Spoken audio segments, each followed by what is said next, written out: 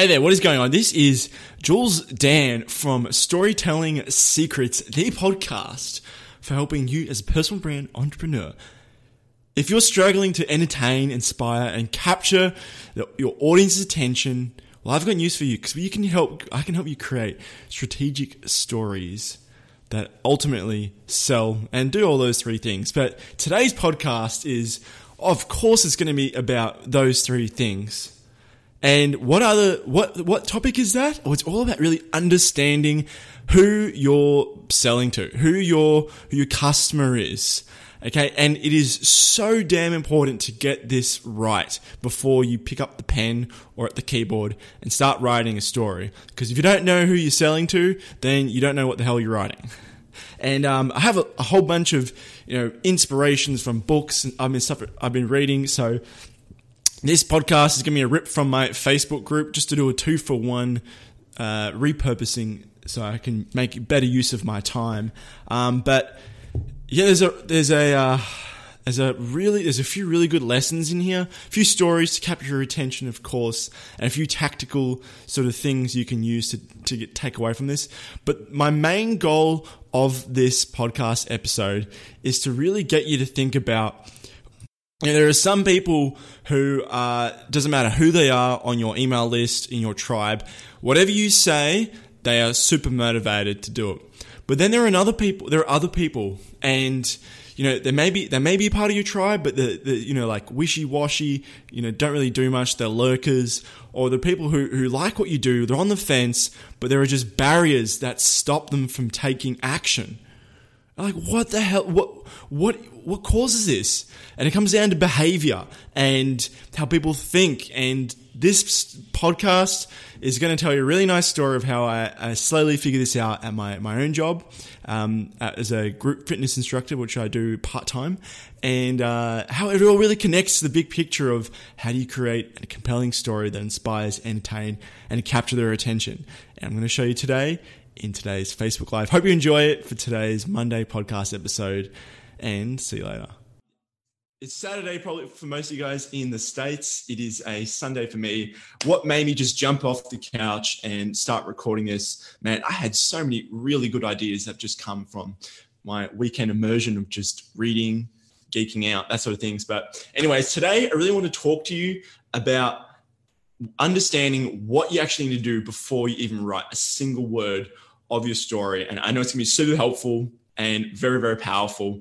Now, one thing that I will let you know is that a little bit of a backstory. So at my gym where I work as a group fitness instructor part-time, I see a lot of behaviors. So like buyer behavior, customer behaviors.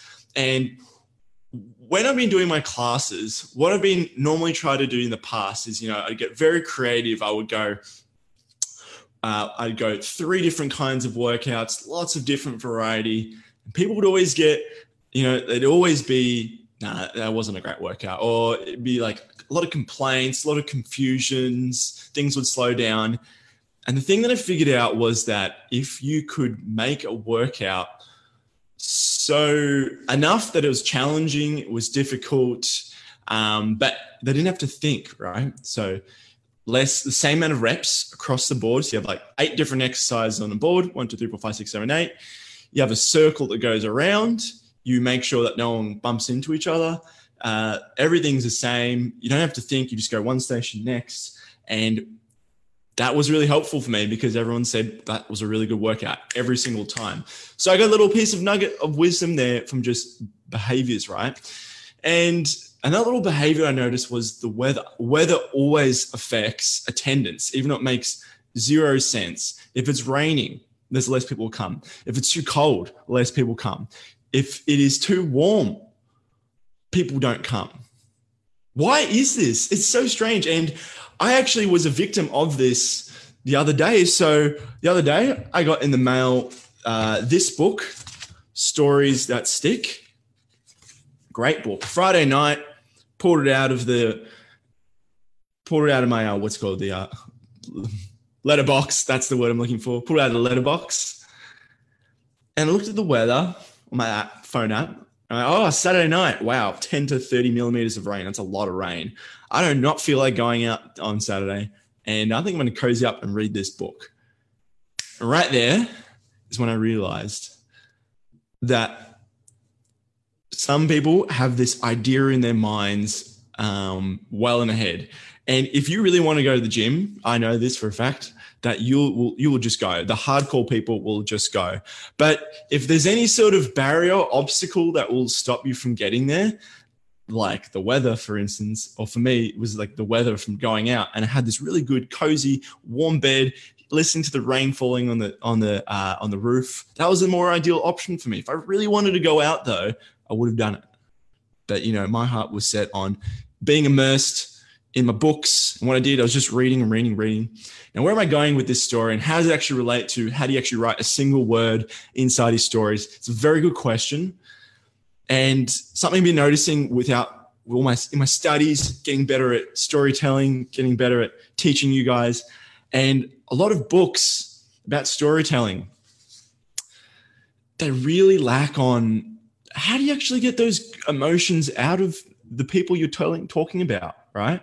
How do you actually know what pain points and what feelings are going through? And throughout this book, Stories That Stick, which is a really great book, by the way, she peppers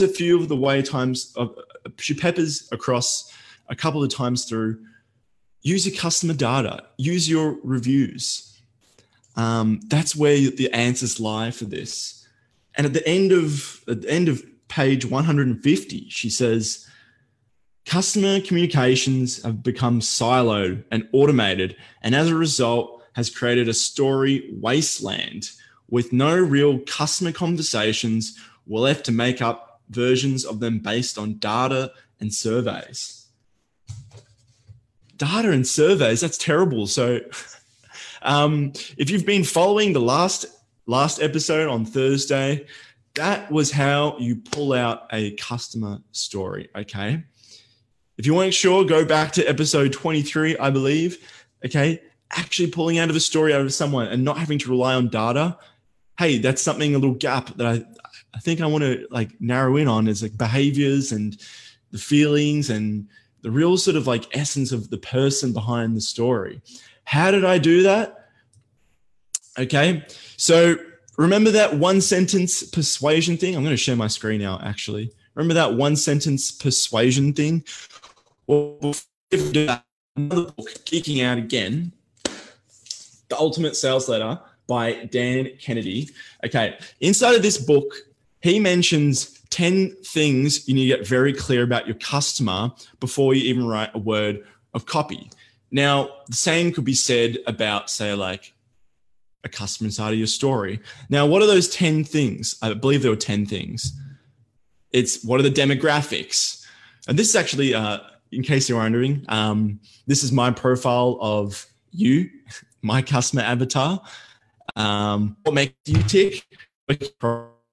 Demographic, the language they use, as in what are the jargon, what are the lingo that they use, what keeps them awake at night? That's a difficult one to answer. What and who are they angry at? What are the top 3 daily frustrations? What trend will occur in their business? What do they secretly desire most? Is there a built-in bias the way they make decisions? Who else selling something similar and how? And these two are really linked to another little story I'll get to later. Who else has tried selling them something and how has that failed? I'm going to be reaching back to you guys out exactly how you would do this in a different podcast. It's called a buyer persona. It's something I'm working on right now with someone I know on LinkedIn. It's very interesting stuff, but I digress. But anyways, and then false beliefs. So all those components right there, you want to know the psyche of your customer before you write a single word of your story. And really if that's too much, it can be summarized again. And I've been over this, but it is just so simple. The answers right in front of us. And it is people do anything for those who encourage their dreams, justify their failures, allay their fears, confirm their suspicions, and help them throw rocks at their enemies. And if you listen to the last podcast episode, I am slowly pulling out an interview with Katerina. What were her dreams? What failures did she have? What fears did she have about, getting her book done? What suspicions did she have about, say, like getting some help? And what rocks were there? What enemies were there in her industry that she wanted to throw rocks at? These are some things that we're pulling out in the story for her. And these are some gold that you can pull out for when you, say, interview your customers. But let's just say, for instance, Jules, I have no one I can interview. I don't know how to go through the interview process. Where do I even begin with this? That's okay, because obviously the best version is going to be talking to someone. And the second best version is them writing something and giving it to you. So like if you sent them an email with a follow-up question, like what was life like before? And then what's life like now? Very short sort of commitment sort of thing. They might write something really good, but oftentimes it'll be a couple of sentences. The best thing will be undivided attention in an interview. And the next best thing is Facebook groups and Amazon. And if you're watching this right now, this is like the tactical sort of part. How do you figure out what Dan Kennedy was talking about? How do you figure out what Blair Warren was talking about with the one sentence persuasion? I don't have a definitive answer for you, but here's a few tactical things you can try. Now, I'm not the first person to say this, but you can go to a Facebook group and use the search in this group thing. Go to your ideal customer avatar. For me, I'm looking for online personal branders. A lot of them are going to be in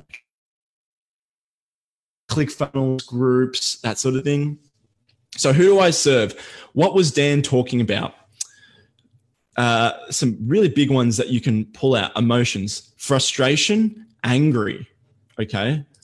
If I want to go find those things, I can just type in frustrated. If I can spell that right the first time. Thank the Lord for spell check.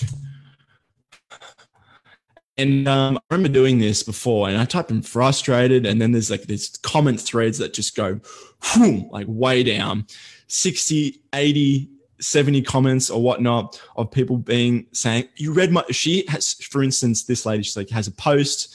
Actually, I'm just going to read it out because it's so good. It's just hits the nail on the head. Let me show you just how packed this community.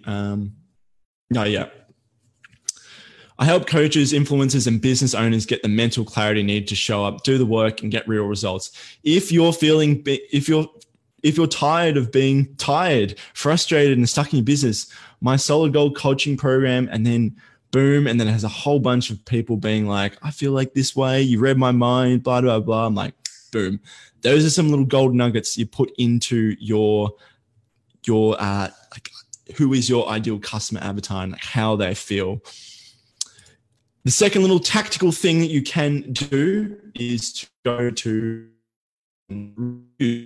like, again, not reinventing the wheel here, but something you just like to do every now and then, and that is just to go through books inside your relevant niche. I would read through, say, a review, and then I would then label it as, what is that little nugget for here? And for instance, I was going through a book, and what I would actually do is I would label it in like a size 18.